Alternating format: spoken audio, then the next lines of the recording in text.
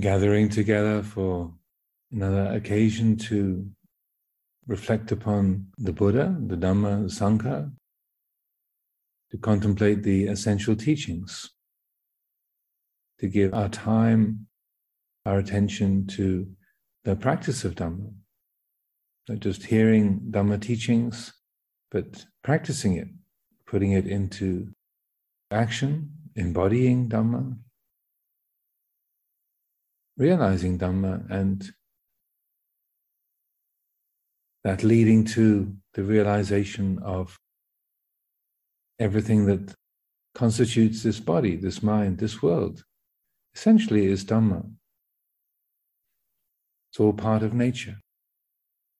This body, this mind, this world, it's all part of the natural order. Everything is Dhamma in its essence. Feeling the presence of the body,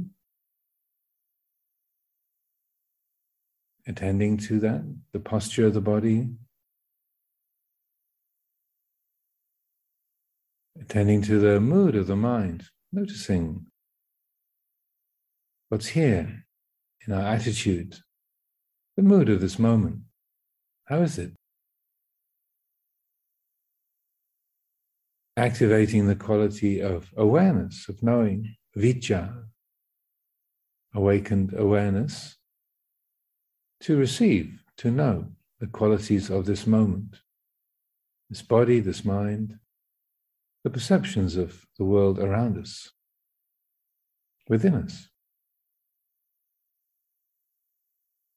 When we take refuge in Buddha, Dhamma, and Sangha, we chant these classical verses, reciting the qualities of the Buddha, the Dhamma, and the Sangha. It's quite a stylized language, the acts of devotion, also ancient rituals of chanting, putting the hands in Anjali, bowing together, chanting together, reciting these words. But we recite them, we pay respect to them, because of the meaning they contain, the qualities that they represent. Buddha doesn't just mean the great teacher, Gautama Buddha, who lived 2,500 years ago. But the word Buddha means awake, aware. So to pay respects to the Buddha, to take refuge in Buddha, is to choose to be awake, to embody that quality of vicca, to know, to attend.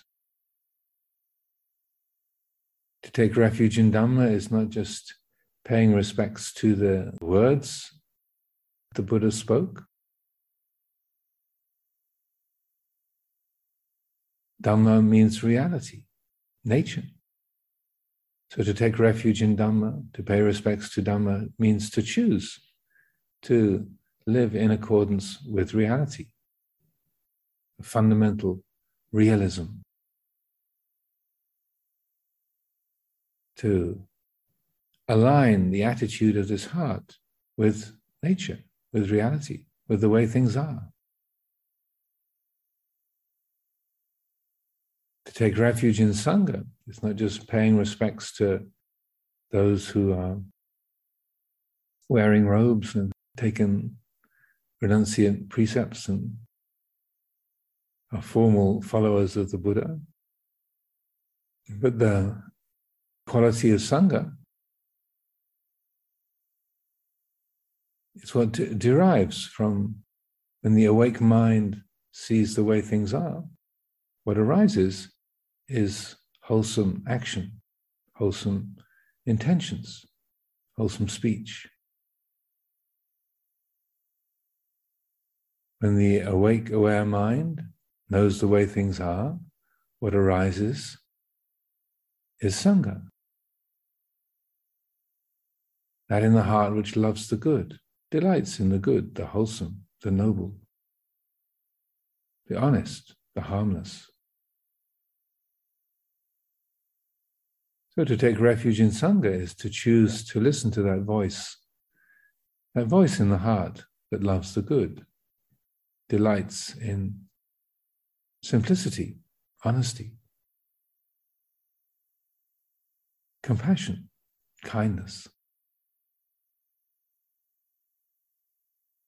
So in the practice of meditation then, we're taking these very qualities, awareness, attunement to reality,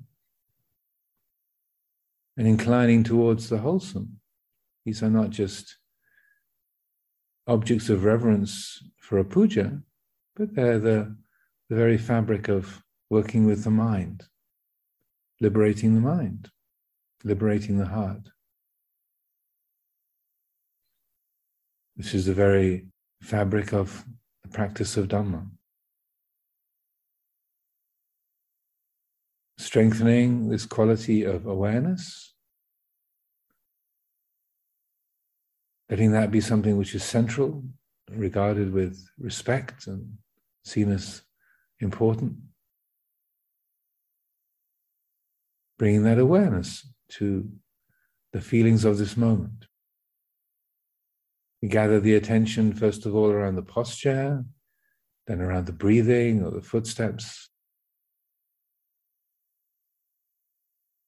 But those kind of exercises, or taking those particular objects for attention, essentially a step along the way. They're a skillful means, upaya. We attend to the breath in sitting meditation to key the attention into the present reality, the experience of this present moment. So the breath is like a flag. Like on a golf course, the flag marks where the hole is.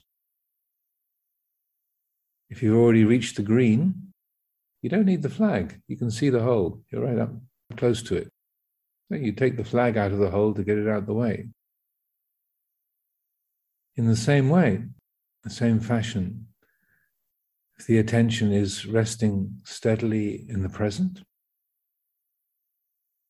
we hear sounds or we notice sensations in the body, but the mind isn't distracted or caught up, carried away by that, by random thoughts and moods and ideas. Then there's no need to focus on the feeling of the breath as a specific object of attention. Yesterday in the meditation guidance in the afternoon, was suggesting how we could notice the feelings of the breath within the space of our awareness, feeling that, knowing that internal spaciousness, watching the sensations of the breath coming and going, the oscillation of the breathing within that space of awareness.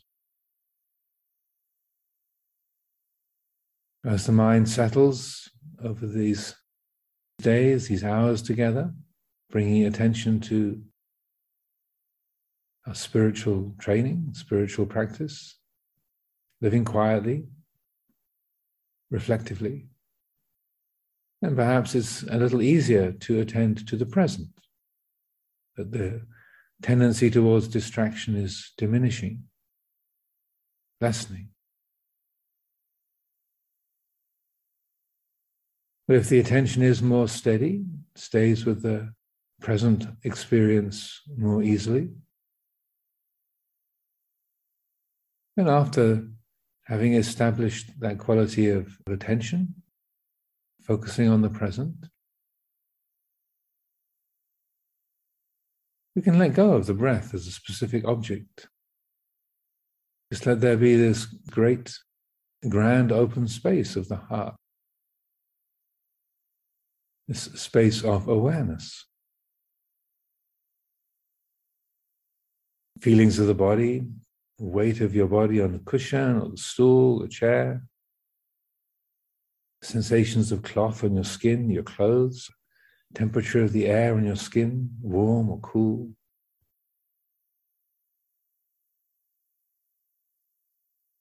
Sounds we hear in the room, in the street, outside the window.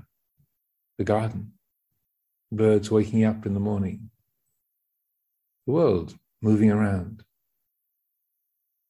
sounds, sensations, fragments of thought, associations of memory, mental images, and pop into being. They arrive in that internal space and known, and they dissolve. Like somebody walking into a room, turning around and walking out again.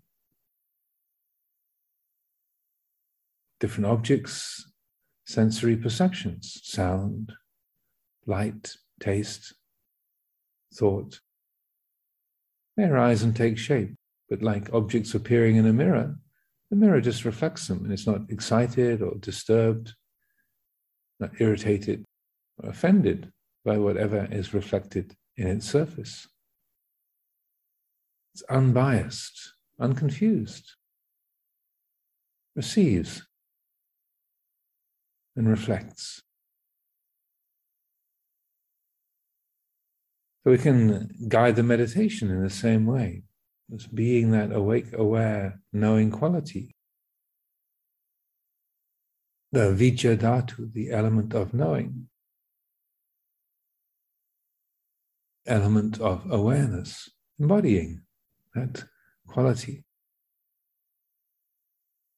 Vijja, knowing, awareness.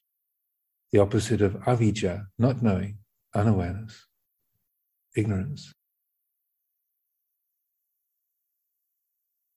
Hearing the sound of this voice, feeling the sensations of the body, textures of mood, sleepiness or alertness, irritation, delight, neutral feelings.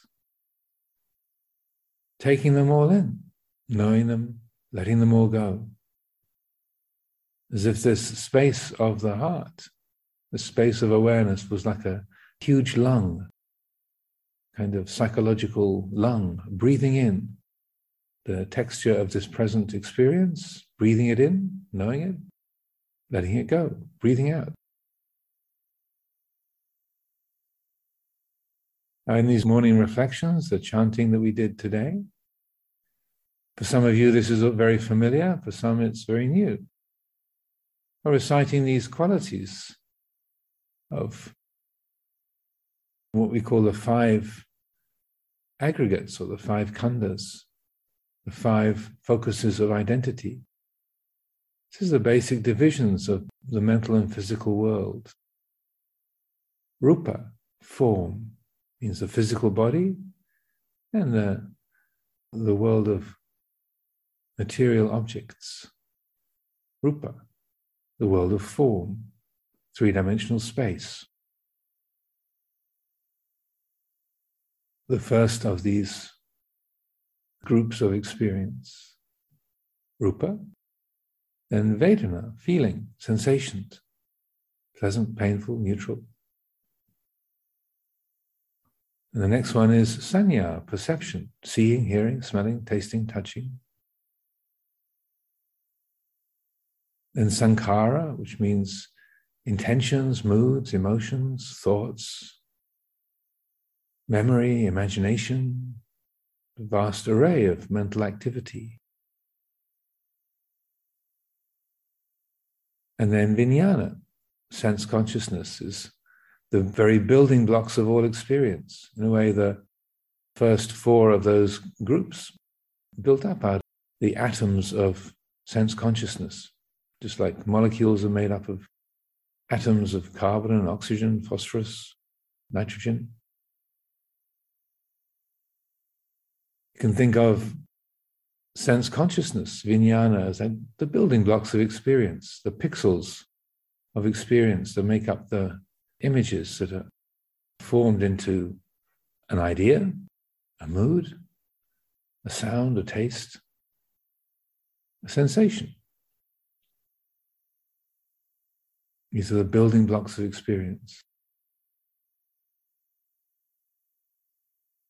Now, in this chanting that we recited, we went through this morning, and these qualities of dukkha, or unsatisfactoriness, Birth is dukkha, aging is dukkha, sorrow, lamentation, pain, grief, and despair are dukkha. Association with the disliked is dukkha. Separation from the liked is dukkha. Not getting what you want, not attaining one's wishes is dukkha. This is a way of reflecting on that any sensory experience, any thought or mood or feeling, sight, sound, smell, taste, or touch, cannot possibly please or bring completion, wholeness, permanently. It's unsatisfactory. Even though it might be sweet and delightful, it can't stay, it can't hold together, it can't be owned. So even though it might be delightful, its dukkha is in its transiency, its unownability, the incapacity to permanently and totally satisfy. Anicca means unstable, transient, changing, uncertain. Nicca is certainty, certain. Anicca, not certain, not stable. So these are ways of reflecting upon the body and mind, the mental and physical world. The body is in a state of change. We breathe all the time. It moves and shifts all the time. Cells are constantly forming and dying. Rupang anicchang, the body, the material world, never stops changing. So too, feeling, sensation, perceptions, mental formations, consciousness. They're all in a state of transiency. And not self. Anatta is the most tricky or challenging to understand.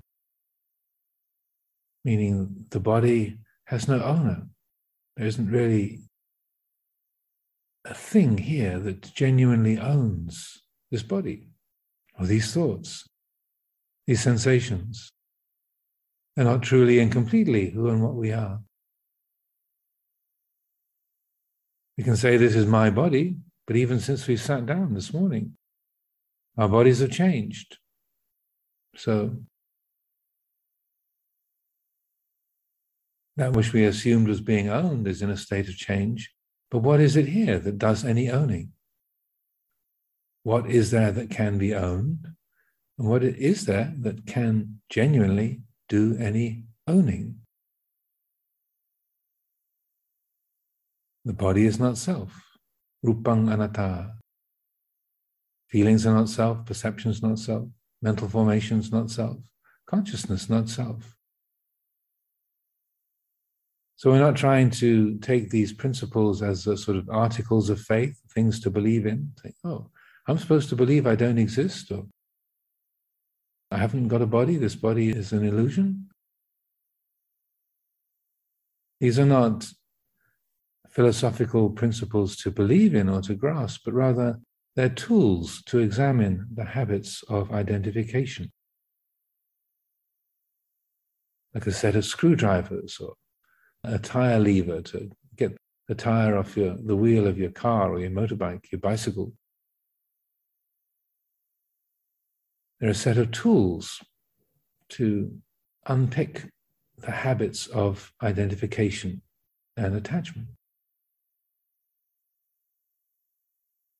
So when a sensation, an uncomfortable feeling arises in your knee, oh, that's my knee.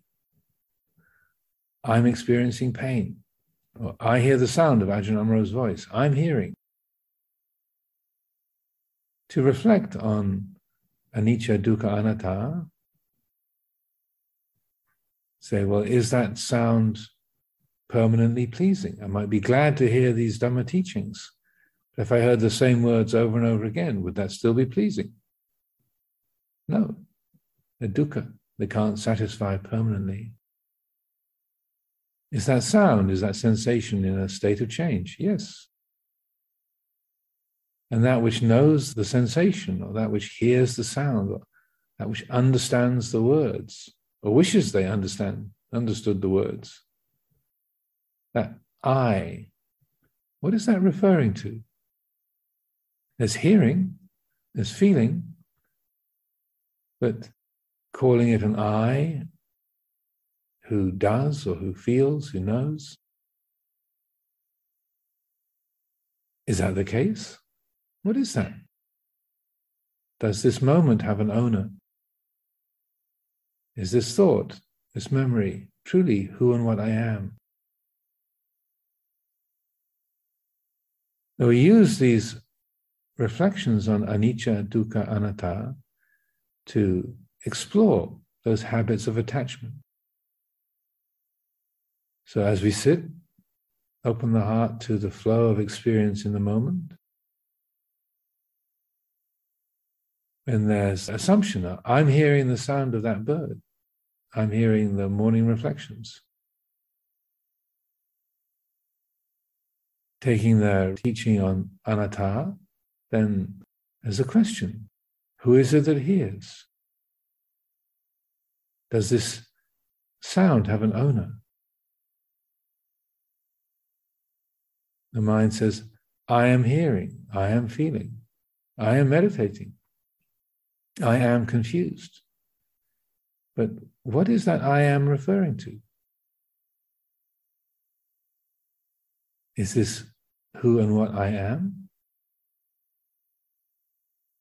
Is there anything substantially there? Or when these kinds of reflective inquiry are applied, we're not looking for some sort of perfect conceptual answer, but those reflective questions, that inquiry, is designed to burst the bubbles of assumption, to strengthen, to catalyze the insight, the wisdom of the heart that knows, oh, there's hearing, but there's no person here that owns that sound. There's knowing, there's feeling, but that which knows the feeling isn't an I or a me or a mine. There's knowing. There's the perceptions of personhood, a body, a memory, a name. But that which knows the person isn't really a person.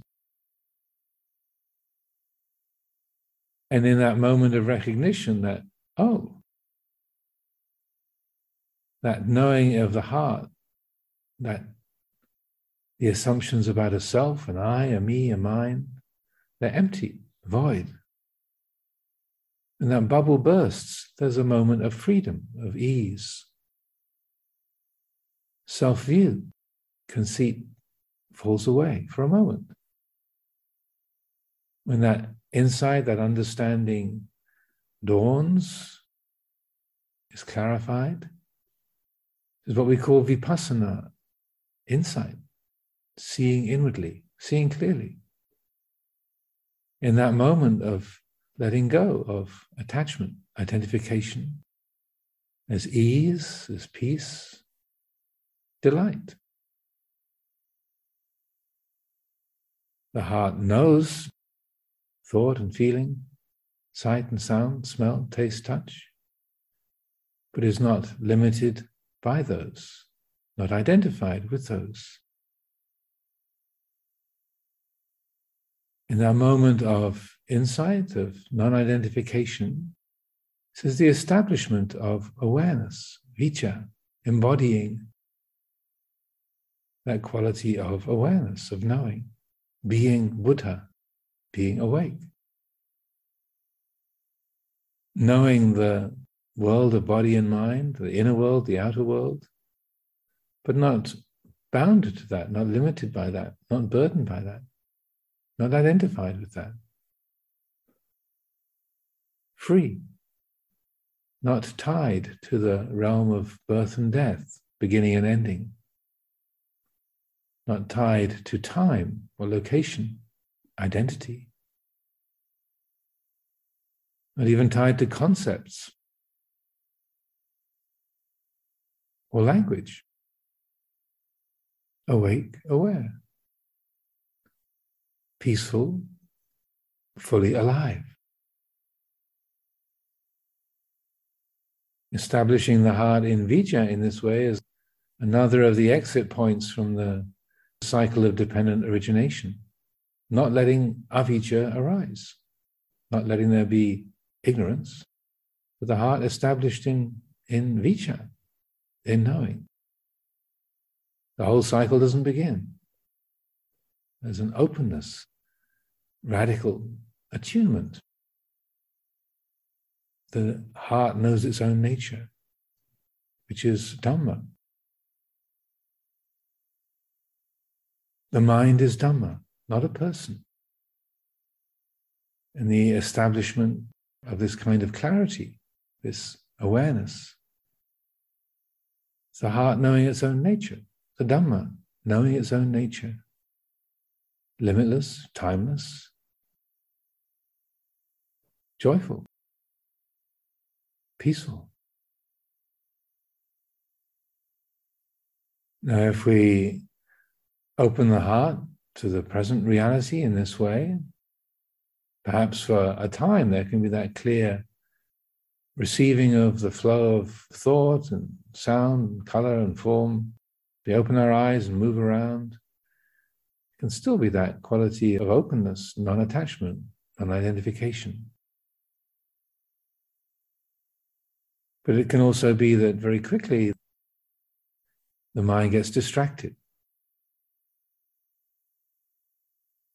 caught up in a train of thoughts, swept away by a memory, a feeling in the body, a sound that we hear out in the garden or the street.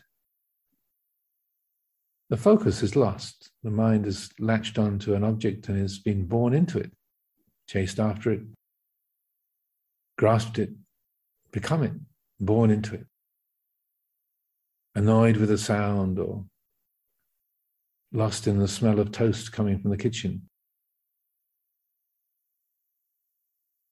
If the mind is caught up, distracted, then notice that.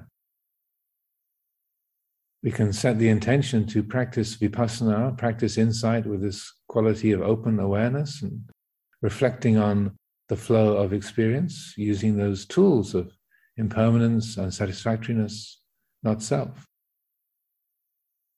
And for a few seconds, a few minutes perhaps, that can be established. But if the attention's got caught and carried away, notice that, appreciate that. Refocus the attention on the posture, balancing energy and relaxation in the posture, focusing on the breath, feeling the rhythm of the breathing, re-establish that connection of the attention with the present reality. Refocus, let go of whatever the mind has been born into, leave that be. Re-establish the attention here, now. And when the attention is grounded once again, and can let go of the breath or the footsteps, whatever we might be using. So each of us has to know the particular characteristics of this mind, this field of experiences. Varies with each one of us. We're all different. So if you had the idea of practicing insight, open awareness, and have got carried away, don't just assume that hasn't happened, but work with it. Go back to the breath, re-establish attention, let go again. So we're working with the way things are, not with how we think they should be, or just following an instruction because that's what you were told. But we work with the way it is, rather than based on some idea or ideal or some plan. And whether we make use of a reference point like the breath, meditation object, or that's no longer needed. Use your own wisdom to make those decisions. Let those decisions come from mindfulness, from that attunement to the present. Work with the flow of the day. times of formal practice or informal practice, engaging with your family members, the things that need to be done around your home, around the monastery, wherever you happen to be. So that this quality of mindful awareness, attunement, that becomes the refuge. This is genuinely taking refuge in Buddha, Dhamma, and Sangha. Paying attention to the situation as it's experienced, letting the adjustments come from that attunement. Decisions made from mindfulness and wisdom, rather than an ideal or a plan or a system, an instruction. The heart attunes itself to the reality of the present, and then adjustments arise from that.